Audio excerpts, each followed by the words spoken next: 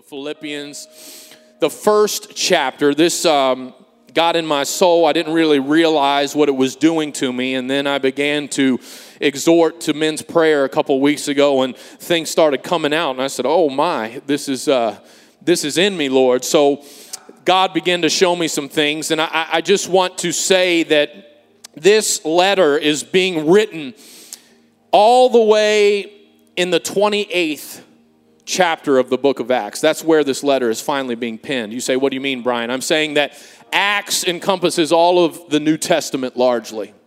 And the letters that went to the churches were written throughout the book of Acts. But almost the entire book of Acts has been fulfilled when this letter is penned and Paul is writing from prison. We're going to begin in Philippians 1:9. The scripture says, "In this I pray," Paul writing to the church, "that your love may abound yet more and more." Someone say, how? Someone say, how? In knowledge and in all judgment. Now, we don't immediately associate knowledge and judgment with love, but this is what Paul is saying to the church. I want your love to abound in knowledge and in all judgment. Somebody say, why? That ye, verse 10 says, may approve, or that you may test things that are excellent, and that you may be sincere and without offense. That means that there would be nothing in you that would offend anybody else till the day of Christ.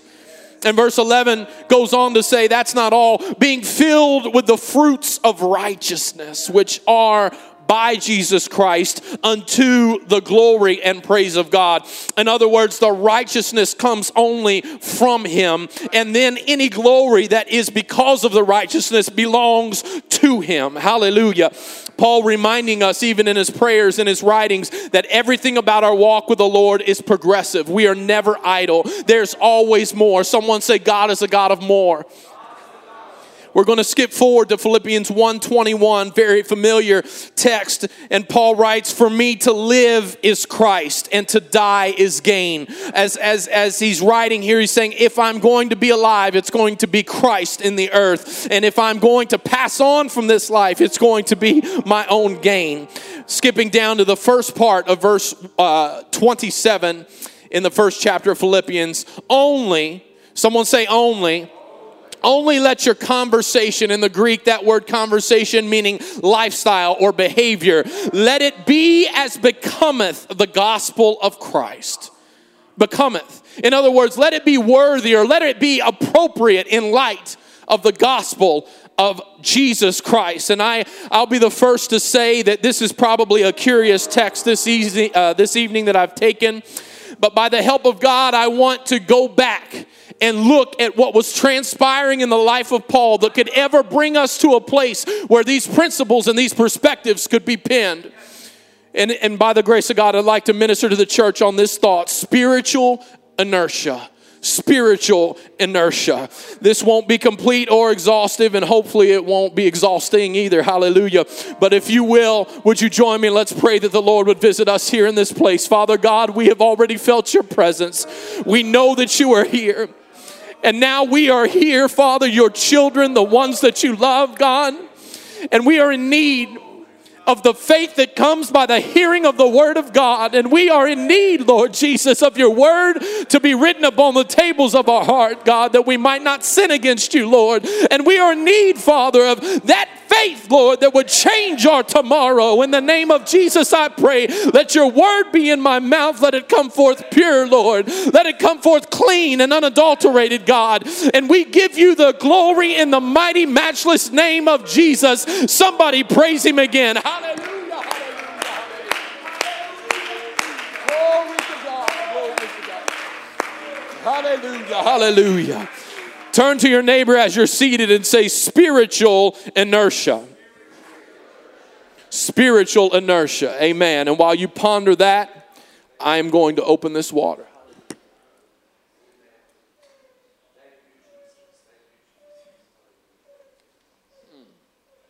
Hallelujah. Thank you for giving me that brief reprieve. Inertia. I-N-E-R-T-I-A. Sounds like inertia, but it's inertia. A number of years ago, probably 7 or 8 years ago, I was with 4 couples. I was one of the couples, 3 other couples, and each of us with our spouses, friends of mine and spouses. And we had determined that we were going to go skiing. And this decision, we did not know that it was really what the beginning, what would ensue and what would come from that was just hilarity. But at least 5 of us had never donned snow skis before. I should clarify, snow skiing, not water skiing. And it may have been 7 of the 8 of us had never put on skis, but I have one friend that was in the group, a minister whom I love very much. He's a dear friend of mine. He's a rather large individual, and he was not really thrilled with the prospect of anything that was happening. Slick, snowy ice beneath him, a skinny, elongated blade beneath each foot, and really an unfamiliar experience to say the least. And so we did what you do to become all pros, and you go off to get some instruction, and you hear the instructor tell you exactly what you need to do to spare your own life as you're skiing for the first time.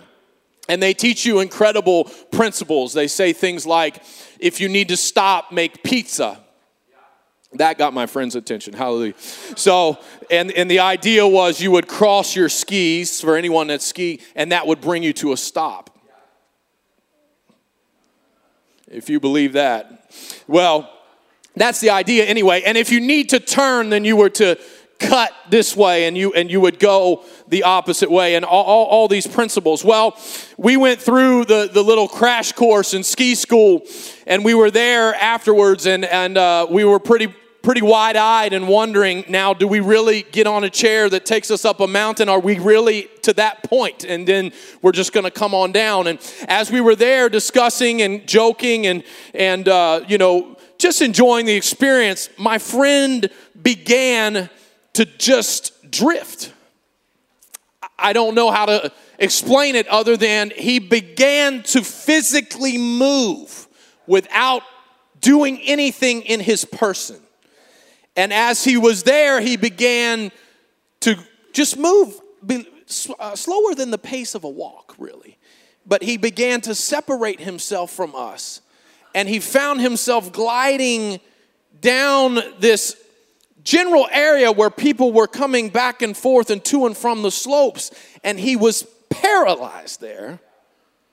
But there was a frictionless state that was created as gravity pulled him down, but there was ice beneath him and the blades were smooth, and so he began to move.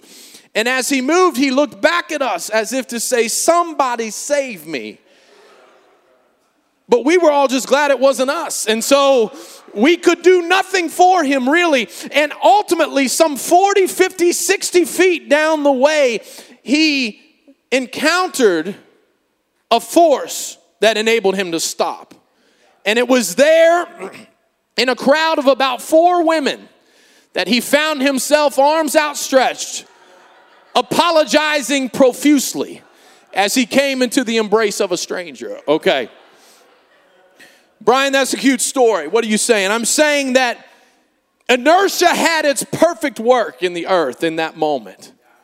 A frictionless state, an object that was in motion stayed in motion until it was acted upon by an outside force. We understand physical inertia to some degree. We understand that this young man, Sir Isaac Newton, was supposedly, and this has been debunked, so if you have believed it, I hate to crash your party, was sitting under a tree one day and an apple hits him in the head, and then it evidently, creates all sorts of brilliance, and he becomes a master physicist. And the laws of motion are born from his experience. In fact, history teaches us that he really just observed an apple falling and he began to contemplate it. But he came up with these laws of motion. Laws of motion. I said it once, I'll say it again. Law number 1 is an object in motion will stay in motion unless acted upon by an external or an outside force. This law is often called the law of inertia. And for simplicity's sake, I'm going to categorize every external force tonight as simply friction. And we can observe inertia in human movement and in sports. We were eating in the Mexican restaurant this afternoon, and they had soccer on. And of course, you know, between all the flops and everything that goes on in a game that I don't really understand, I definitely saw inertia at work as bodies would collide and as different plays would unfold. And we can observe inertia in mechanical operation and even in nature and in a host of practical everyday occurrences. But inertia is not limited, church, to the physical realm. There are rules in relationships. There is relational inertia, if you will. The way a marriage would develop or progress or regress. The way that a marriage or a relationship takes a specific course. Friendships have inertia. Business relationships have a certain inertia about them. Long-standing relationships that are in motion, they stay in motion until that fateful day when an outside force would come and when friction would be created and when competition might come onto the scene or there's a failure to perform or to meet some expectation, and these all impact relational inertia. In my career and in my everyday job, I'm very, very acutely aware of this relational inertia. We do things and we make account plans and we try to understand the political landscape and what the competition might be doing. But I didn't come here tonight to talk about any of that, but simply to just set the stage. Because I want to submit to the church tonight that there is a very real and there is a very present spiritual inertia that exists all around us. It exists in us. It propels us and it sets things in motion, things of the Spirit. He that hath begun a good work in you will perform it until the day of Jesus Christ. Hallelujah. As Paul is writing to us even from prison in Philippians 1, he's writing from a place of great spiritual inertia. On the surface, you might say, Brian, how can that be? He's in prison. But friend, please understand, there is a work that has transpired in Paul's life. There is a work that has transpired in the New Testament church. They are now an object in motion. And even as this man is surrounded by walls and by bars, there is great inertia within the church. There is a spiritual inertia. What did it look like? From the very moment in Acts 2 where the Holy Ghost was poured out, they continued daily. Someone say daily.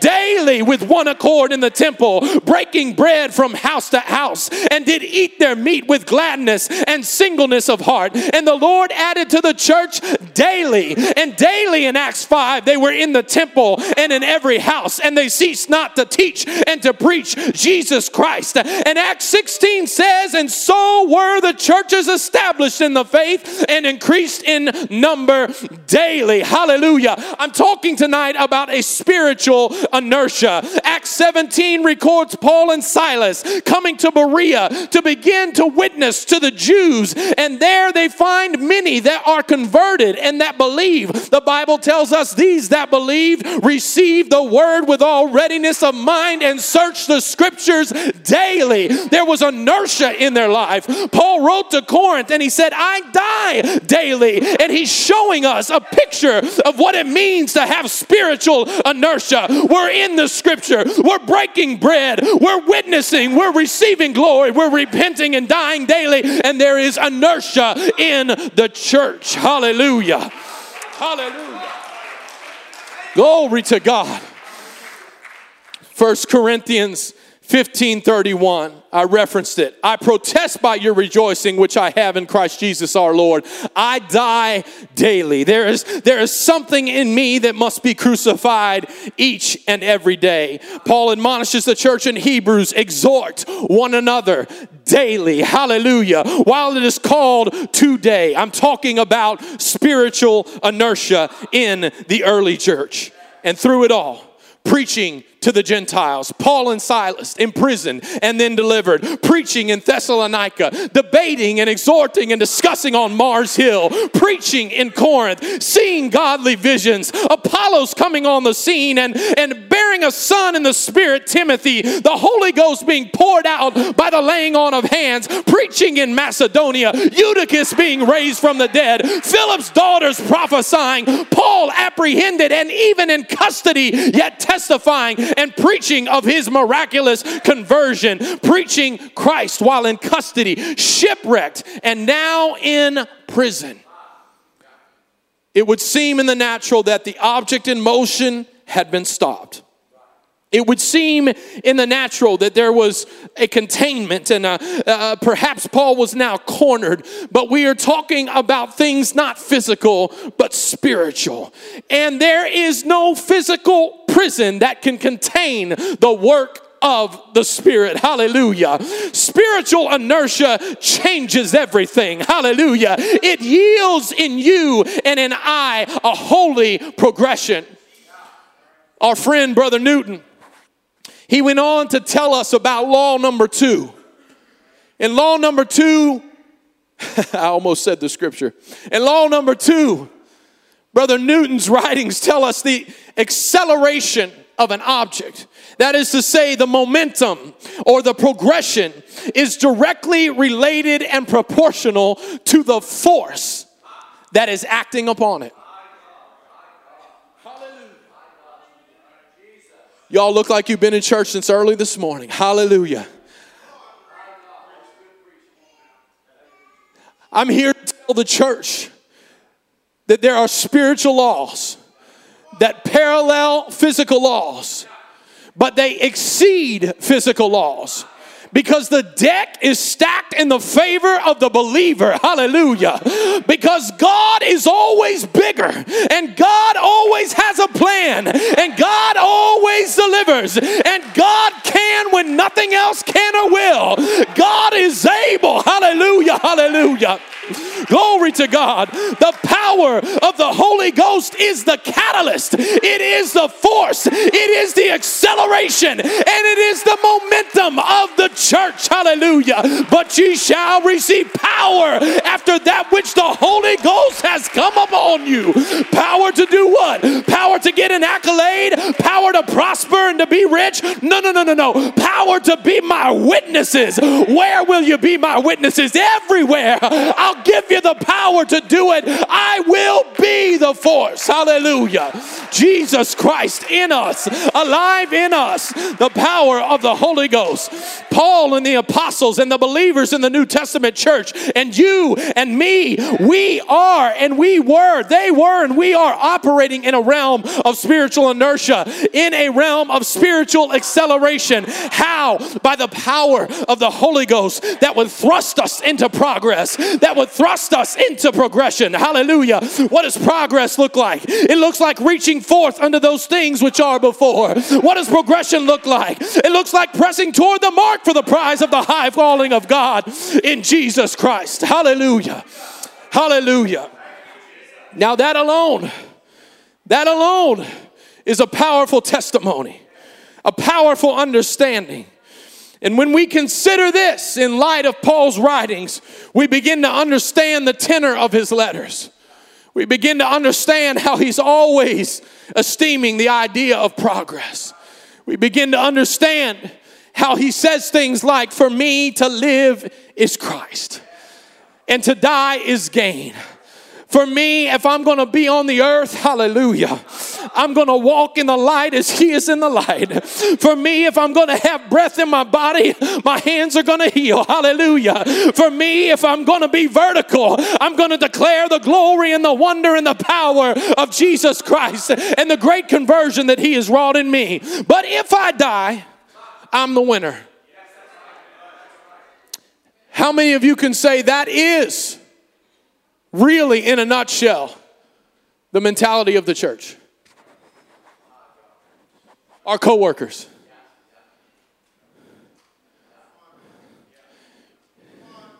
I've been close. I've been up close and personal with death of late. I know what it's like to have a grieving wife say to me, I understand, Brian, that I need to put my faith and trust in God. But I don't want God. I want my husband. Is that fair? A very human response. I can understand and I can empathize. But I want to tell the church that there is a place that Jesus Christ wants to draw us into, where we see the passing of this life as nothing but gain. Hallelujah. You say, what about my children? What about eternity? Hallelujah. You say, what about my job? What about eternity, church? I'm telling you that God left this planet and he said, I'm going to prepare a place for who? For you. That's who he's going to prepare a place for. And we thumb our noses at Jesus Christ and we say, oh God, I don't want to enter in there. But what he has reserved for us on the other side, no tongue can tell. You say, Brian, do you believe it in your heart? I believe it with everything in my being. And the end time revival that is upon us is going to require believers that have confidence and faith that the glory that is before us far exceeds any glory that we have beheld. Hallelujah. Hallelujah. Hallelujah. Now, as we talk about spiritual inertia, I would be remiss if I didn't remind us that there is another spiritual force that is not that of inertia, but that works in opposition to inertia. It's an outside force. Again, I'm going to call it friction. Someone say friction. Right now, as the word of God is in our hearing, doubt works to exalt itself in the mind and in the spirit. Fear grips us as we consider this circumstance and that prospect. That's exactly right. Indifference creeps into our souls and into our spirits as we have grown so familiar of the voices of truth. Come on. I'm telling you right now that there's a love that creeps into the believer's life for this life and for this world and for carnal things. And these are friction. These are friction. These carnal, hellish constructs are engineered against a spiritual inertia. They are the sum total of the extended family of devices and spirits that are bent to create friction in your life and friction in mine. You see, friction is that element that causes the gears to grind, that creates a melting and a searing heat, that element that will stop an object that is in motion. Friction is caused when something is just a little bit off. When there's a little contact that shouldn't exist, then friction begins to form. I'm going to say that again. When there's contact that should not exist, friction begins to form. I read in the paper just this past week, clearly not a paper printed on trees, right, or made from trees, but an electronic publication, that the land speed record of an exotic car was broken again just this past week. 277.9 miles an hour. A production exotic car was clocked not once but twice on a Nevada highway that was shut down for the test. 277.9. It's pretty cool. So, what is the object of every engineer that is there on site? Eliminate friction. If we're going to break the record, we have to get the drag coefficient as close to zero as we can. If we want to be successful and outpace anybody else, if we want to go where no one else has gone, if we want to see the results that no one else has seen, we've got to eliminate the friction. Eliminate the friction. I have a small boat, and I was towing the trailer one day, and inside the trailer, the hub of this trailer, I'm not an engineer. I tried that. I dropped out. There are these bearings that are inside this whatever it's called, the hub. It looks like little BBs. And something got in there. Something small. I don't know what it was. It could have been a grain of sand. It could have been lint. But whatever it was that got into this sealed unit, and maybe it was there from the beginning.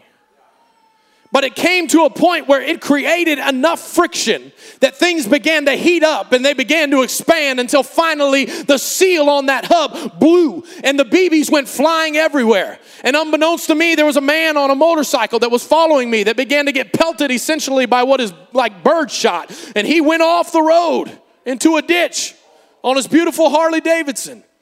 He lived. There was another man, and he had within his grill and down within the air dam of his vehicle little holes that had been produced by all of these little BB-like bearing components that flew out of this hub just because friction developed.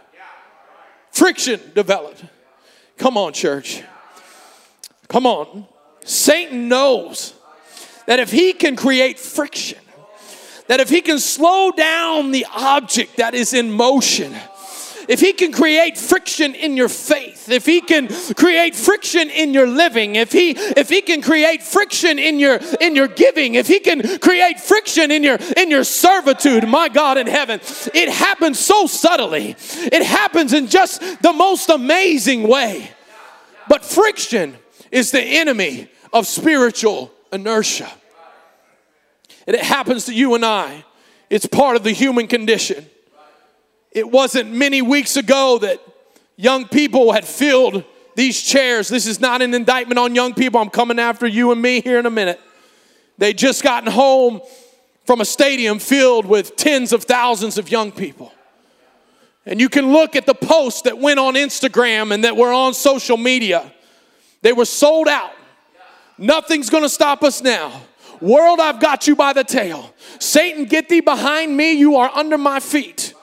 And in the course of just a few short weeks that bled into months, those same individuals posting prophetic utterances of victory, posting things that lend themselves toward carnality and toward defeat. You say, Brian, why would you call out our precious young? I'm not calling out precious young people. I'm talking about friction. What happened? What happened? What happened? Brother Newton said an object in motion stays in motion until acted upon by an outside force. He went on to say that the acceleration and the momentum of an object is caused by a force that is applied to it. I know that my God is big, and I know that my God is able. Hallelujah. And I know that the work that he begun at Youth Congress was real. But what happened? Friction comes in subtle ways. Subtle ways. Friction comes in relationships. Friction comes in the voices that become familiar to us.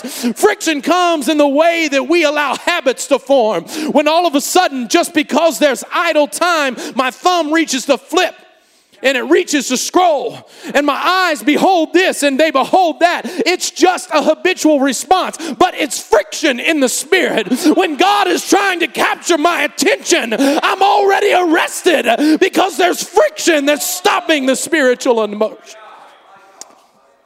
And it happens in my life, and it happens in your life. My God in heaven, what would happen? What would happen if the object in motion would stay in motion? What would happen if we were quick to say, I feel friction? Somebody get the oil. Somebody pray through with me one time. I've got to get the anointing of the Holy Ghost upon me to stop the friction that is in my life, in my walk, and in my talk. My God in heaven, that I would seek after the Spirit and not after the flesh. And it's not a message of condemnation, but it's one to reveal to us that the friction that a lost world and that a predatory culture and that carnality creates in the life of the believer is real. Did God change since Youth Congress? Let's all stand. Did God change since Youth Congress? Come on, church. Did God change since he said, let there be light? Did God change since he said, it is finished? Hallelujah. Did God change? I say no 1,000 times no. He is able. He is ready. He is here. He is willing. He is powerful. He is looking for a church that will be sold out to him, that will not allow friction to develop in their walk with him. Hallelujah. in my life as an adult, regardless of demographic, regardless of age or income or phase of life, child of God, I've got to inventory my routine, inventory my actions, inventory my relationships, and go ahead and label them. You know how you have a garage sale, you get the little blue stickers and the red stickers or the yellow, and you say $5, $10. Go ahead and say, this is friction. I'm going to go ahead and label it. And this is acceleration. Hallelujah. And this is friction over here. I'm going to go ahead and delete it because it's friction. I want to tell the church today that God desires to draw us into the same place that Paul was in. Not the prison. No. But the place of power and of victory. Glory to God. A place of revival and conversion. A place of testimony. Blessed be the name of the Lord. I want to see the sustained work of the Lord in my life. You don't even need to know that. But I'm telling you anyway. I'm hungry to see the sustained work of the Lord in my life. Glory to God. Because there's dimensions that I've approached and then friction caused me to pull back. And there's dimensions that I saw and I almost felt, but friction came and somehow I was hindered. But oh God, would you let me flourish in my faith, Lord, to run the race that is set before me with patience, God, that I would know what it means to be a conqueror. Hallelujah. Sow to the Spirit. Sow to the Spirit. It's not by works. No. It's not by might. I'm not saying that it's in our action. It's by His Spirit, and that's exactly what I mean.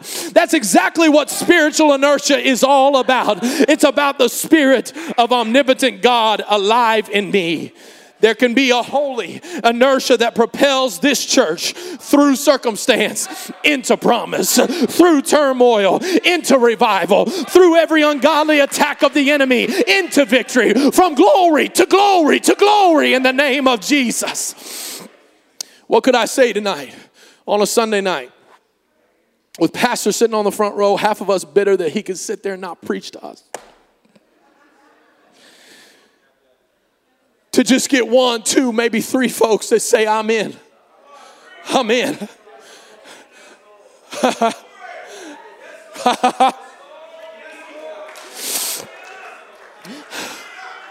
I'm going to be the friction police in my home. Hallelujah. Oh my God in heaven. Hey, let me tell you something, church. It ain't easy. Did I give anyone that impression? I've tried it in my house. My wife and I, a couple weeks ago, we said we want Christian music on every day before the kids are up and when we go to bed. We just want it playing. It can be in the background.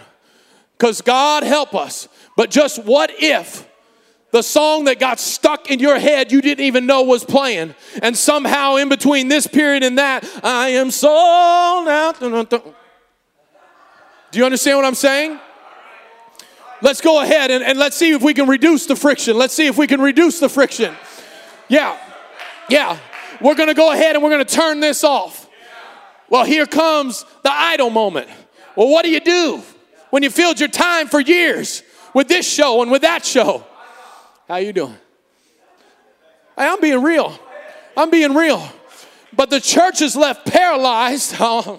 My God in heaven, by the friction that the enemy of our souls has created in our relationship with Christ. And it is a spiritual crisis. It is a spiritual crisis. And it robs us of the blessings of the Lord. This relationship, that activity, this media, that song. Paul said, I keep my body, that is to say my flesh, and I bring it into subjection, lest that by any means when I'm up here preaching and hollering at everybody else, I myself should become a castaway. I have to look for areas of friction. Jesus said, watch and pray, lest ye enter into temptation. Pay attention. You hear something squeaking? You see smoke starting, a tendril of smoke starting to come up somewhere? Do you understand what I'm saying? Watch and pray that ye enter not into temptation. The spirit is truly ready and willing, but the flesh is weak. Watch what Paul writes in Romans. Let this be heard in your hearing. I ask you to forgive me for all the yelling. I tell myself every time I preach, I'm not gonna yell. There's a yelling spirit in this pulpit. Hallelujah.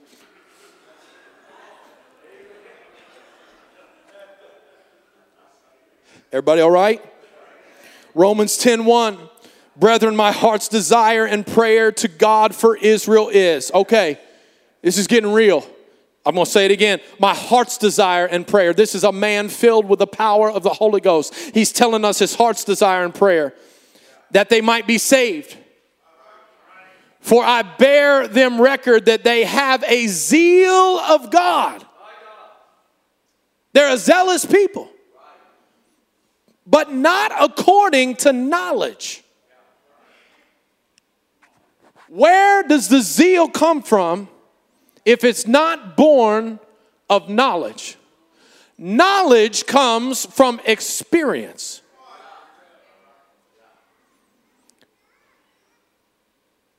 Chapter 10, verse 3. For they being ignorant of God's righteousness, ignorant. They've ignored it, either consciously or subconsciously. They're unaware of God's righteousness, and go about to establish their own righteousness. Are y'all with me? This is some thick stuff. Romans 10:1, we're in verse 3. And going about to, you got it on the screen, praise the Lord. And going about to establish their own righteousness, have not submitted themselves unto the righteousness of God. When I read the scripture this week, I had to go back and pore over it again and pore over it again. And if we do what we need to do, I had to look at myself through the lens of Scripture. Lord, I have a zeal for you. I like to dance and jump and apparently scream. Yeah. But is it according to my knowledge of you? Or in spite of how righteous you are, have I in my own mind decided what is right and wrong, and I have pursued you in and on my own terms? Is it possible, church, that my zeal, that my praise is not according to knowledge? It may even be sincere, and it may even indeed be warranted. It may be a warranted response that comes in the form of emotion when in the presence of God. But we must submit ourselves not only to emotion, but to the righteousness of God. That which is right. Do you know what's right about God? Everything. He's all right. Amen. I'm just going to be real transparent. I don't want to be part of a fantasy apostolic church. See, if we have any fantasy football, well, they're probably not here on Sunday night, but if we have any fantasy football team managers, self-ascribed. Here's the thing about fantasy football. The fantasy football team is one that causes you to revel in what could be. It causes you to revel in the prospect of what might happen. You can get very zealous over something that has no real future and no real power to dominate in any actual arena. It's only good in a fantasy. And there's nothing wrong with that in football.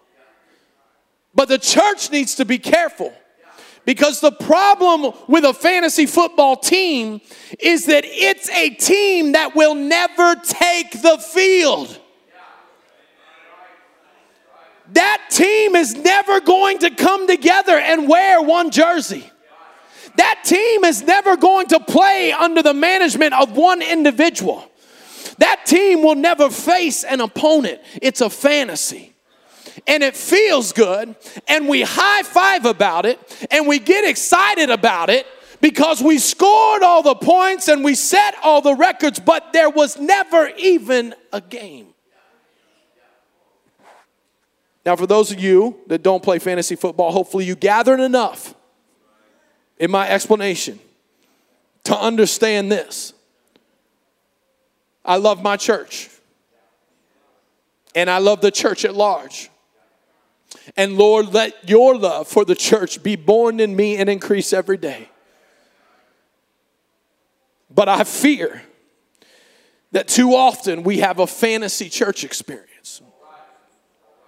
A lot of commotion and a lot of noise about what could be, about what God could do, about how he might move, and about a power that we have in fact often denied in our daily living. My God in heaven. For all I know, it doesn't even bother Satan when we're having that kind of church. Because it's representative of a church that will never take the field. Because the words that cross my lips on a Sunday will fall silent on a Monday. Because the power that I profess and proclaim on a Sunday isn't manifest at United Dairy Farmers to the soul that God put upon my heart that is at the checkout counter on a Tuesday. Can I be real for just a moment? Hallelujah.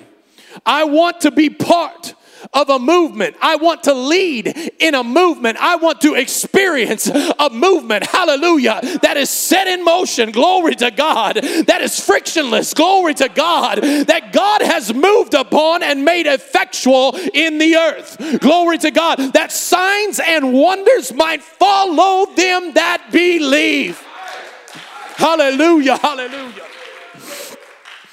I know it's uncomfortable. I'm not up here enough to worry about it. You'll forget next time I'm up here. Hallelujah. Where does this come from? And I know it's 7:30. We're going to push on.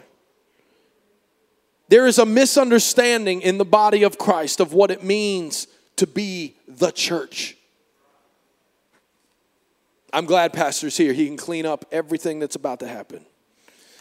There's a misunderstanding of what it means when someone talks about spiritual inertia and how it works. The word church in the New Testament is in the Greek, ecclesia, the ecclesia. It is never used to describe the temple. It is never used to describe the synagogue. But we know that when it is used, it is described as an entity that the gates of hell shall not prevail against. The ecclesia. This word in Greek culture, ecclesia, was used to describe a civilization, as in a group of citizens that are tied to a government. This word ecclesia is a citizenship and a government. And this was such a known and understood fact in Greek culture that it literally bled into Roman culture. And Roman culture, by the extension of Greek culture, historians teach us that within Roman culture there existed, hear me now, what was known as the conventus. Someone say the conventus. Now I'm going to define for you conventus according to my research. It was in fact the Roman ecclesia in a microcosm. Hear what the writer says. When a group of Roman citizens, as small as 2 or 3, does that language sound familiar? Gathered together anywhere in the world, the conventus was constituted. It existed right then and right there. In other words, their citizenship automatically brought the power and the presence of Rome into their midst. It didn't matter where they were. If they were a citizen of that city, oh my God in heaven, then all of the power and authority of Rome existed where they were gathered. And in fact, it was as if the emperor himself was there in their midst. My God in heaven. I know y'all knew this. You learned it in Sunday school. But see, I didn't. So you're just going to have to give me my moment. Jesus said, where 2 or 3 are gathered in my name. That's where the ecclesia is. Right there, I will be in the midst of them. It had nothing to do with a physical building. It had nothing to do with an edifice. It had to do with the children and the citizens of a certain kingdom. Oh my God in heaven, even the kingdom of God, hallelujah, that came together under the banner of his name. And when they did, he was there in the midst of them. And he was there mighty to save. And he was there to show himself great. And he was there to perform that which pleased him.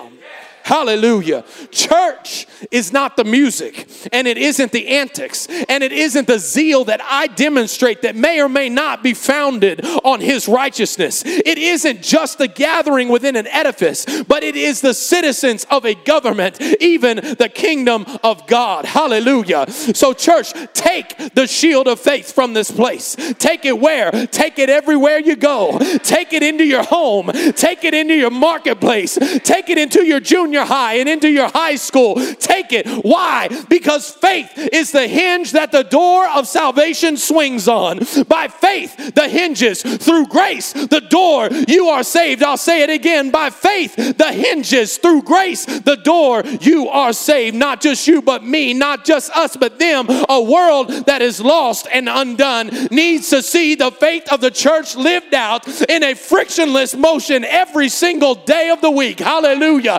Until we come into the power of the living God. Glory to God. For as the body without the spirit is dead, James writes, so faith without works is dead also. Heaven help me. Heaven help the church to understand that my belief is much less likely to culminate into action than my action is to increase my belief. Can I say that again? My belief is much less likely to culminate into action than my action is to increase my belief. Faith increases when I am about my Father's business. When I am about my Father's business. Are my failures linked to the friction in my life? Is my faith overcoming the friction? Do the audit. Don't be afraid, church. Flush out the friction. Flush it out. Hallelujah. It's not easy, but I promise it's a worthy exercise. Start it tonight. Look at your habit tomorrow morning. When I wake up and my feet hit the floor, was I mindful of the new cup of mercy that was sitting on my nightstand? When my feet hit the floor, did I consider the innumerable benefits that he loaded me with one more time? Did I remember my identity, that I've been covered by the blood of Jesus and that his name has been applied to my life? Hallelujah. Let's set the trajectory for the day. Whatever friction may exist, I'm leaving the door this morning frictionless. Hallelujah. An object in motion that will stay in motion. Is it okay to ask the hard questions after 20 minutes, an hour and 20 minutes, 20 hours, 20 days on Instagram? Is my faith increased? Or are my imaginations exalted 100 ways but toward heaven? When I get done binge watching that favorite show, is my mouth filled with praise? Or am I left feeling empty and estranged from the greatest gifts that God has given me, gifts of family and love and of the Holy Ghost? After an hour in the gym, hey, you can answer. I can't. I ain't been to the gym in years. After an hour in the gym or hanging out for an evening, do I feel propelled or do I feel friction? Friction. Paul, I'm in love with your writing. Paul, I am just caught up in the wonder and the glory of what God has done and how you so eloquently let it pour from you. It's in your being. The principles and the perspectives. But Paul was a product of spiritual inertia. You gonna let me to present that tonight? Paul was a product of spiritual inertia. Romans 8:13, for if ye live after the flesh, ye shall die. But if ye through the Spirit do mortify the deeds of the body, ye shall live. Brian, are you preaching a doctrine of works? No, but I am bringing you a doctrine of living the life of an overcomer 101. Introduction to spiritual inertia. Devil and hell, look out. I've been saved. I've been transformed by the renewing of my mind. I've cast off the old man. I'm walking with Jesus. I'm talking with Jesus. Everything changes when you and I are objects in motion, set in motion by and through the power of Jesus Christ. Hallelujah. Hallelujah. Hallelujah. Thank you, Jesus. Church, rule number 3. Isaac Newton said, for every action, there is an equal and opposite reaction. Will revival bring persecution? Will acceleration cause an equal and opposite opposition from the enemy? I got wonderful news for the church. In the spiritual law, things aren't equal. Because when the enemy shall come in like a flood, the Spirit of the Lord shall lift up a standard against him. Greater is he that is in you than he that is in the world. The Lord is my light and my salvation. Whom shall I fear? The Lord is the strength of my life. Of whom shall I be afraid? Hallelujah.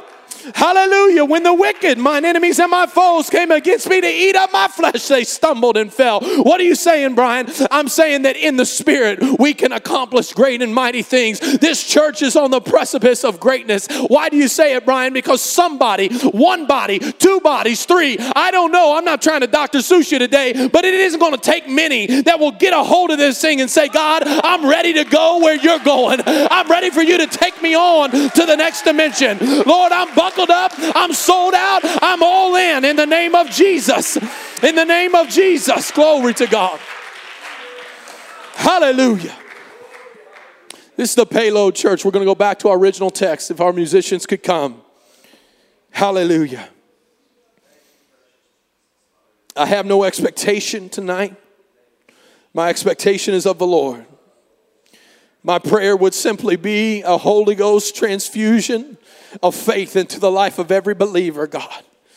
That, Lord, as we leave this place, Lord, that you would awaken us to your desire, the untapped potential, God. Father, all of the energy that you desire, Lord. In Jesus' name. Paul is revealing in Philippians 1 a deep and powerful perspective and principle of where spiritual inertia will take you. He says, as we've already quoted, for me to live is Christ and to die is gain. But if I live in the flesh, this is the fruit of my labor. What is? To live in the flesh. There's your fruit. Your reward is what you've already experienced to date. This is what Paul is saying. Yet what I shall choose, I want not. In other words, I'm not sure what I really want to do. He says I'm in a strait betwixt two. In other words, there's two choices. I have a desire to depart and to be with Christ. What, Paul? Seriously? You want to leave this world? You want to miss the Super Bowl party? What? What? Pastor said what this morning? I was just seeing if y'all. Hallelujah. So that's choice one. I have a desire to depart and to be with Christ, which is far better. He's like, Paul's saying, here's a choice, and option one is the best option, no matter how I look at it. How did you get there, Paul? How come every little thing that comes my way, fear grips me, and I say, oh Lord, let this not be to my death? But you are telling me that it's a far better option. And he says, nevertheless, choice two is to abide in the flesh, which is more needful for you, the church. 125, having this confidence, I know that I shall abide and continue with you, all for your furtherance and joy of faith, that your rejoicing may be more abundant in Jesus Christ for me by my coming to you again. And here we get to 127, which has rattled me for the last few weeks. I have made it my prayer. I'd invite you to do it. And the prayer simply goes like this: Lord, only let my conversation be as it becometh the gospel of Jesus Christ. Lord, only let my attitudes and only let my perspectives and only let my lifestyle be as it becometh the Lord Jesus Christ. Lord, only let my choices, God, and only let my rising and only let my laying down, let it be what becomes the gospel of Jesus Christ. Can you imagine, church? Can you imagine the fulfillment of Paul's writing if our conversations were only as it becometh the gospel of Christ? That whether I come and see you or else be absent, I may hear of your affairs, that ye stand fast. Someone say, in one spirit, with one mind, striving together for the faith of the gospel. See how Paul's prayers, as a result of spiritual inertia, are a mirror of Christ's prayers to the Father. Before Christ departs, what does he say? Lord, make them one, even as we are one. Do you know that spiritual inertia will put you in a place of prayer where your prayers will sound just like the prayers of Jesus, to the point, in fact, that he will tap you on the shoulder to pray his prayers for him? My God. The Spirit of the Lord looked for an intercessor but could find none. Spiritual inertia will put you in a place to intercede for the world. Hallelujah. To make a difference. Hallelujah. Whether I come and see you or else be absent, I may hear of your affairs, that ye stand fast in one spirit with one mind, striving together for the faith of the gospel, and in nothing terrified by your adversaries. In nothing. In nothing. In sickness, in persecution, in nothing. In they took away my tax exempt status, in nothing. And they said we're not allowed to gather and worship, in nothing. I will not be terrified by my adversaries, because greater is he that is in me than he that is in the world. I'm so convinced, Paul says, nothing should terrify me. And do you know what this will mean to them? The scripture says this is an evident token of perdition, of what's coming to them. They look at you and say they're unstoppable, they're an object in motion. And to them it is the testimony of the church. But to you of salvation and that of God, for unto you it is given in the behalf of Christ, not only to believe on him, but also to suffer for his sake, having the same conflict which he saw in me. I want you to have the same conflict, Paul says, that you see in me. I want you to know what it's like to say, for me to live is Christ, but to die is gain. Oh, I want you to know, Paul says, what it's like to say it would be far better for me to be with him, but because I'm here, I'm going to be Jesus to the world. Because of here, I'm going to reach and I'm going to bless and I'm going to speak faith and I'm going to breathe life and encourage. Let's all stand across the assembly. I kept you way too long, as I am faithful to do. Hallelujah. Would somebody reach toward heaven as we sing this song? Let's ask the Lord to birth in us a holy, holy awareness of every point of friction that is in our lives, that he would give us overcoming power and the anointing of the Holy Ghost to see it removed, that we can be propelled into the glory and the greatness that God has desired for his church. Hallelujah, hallelujah.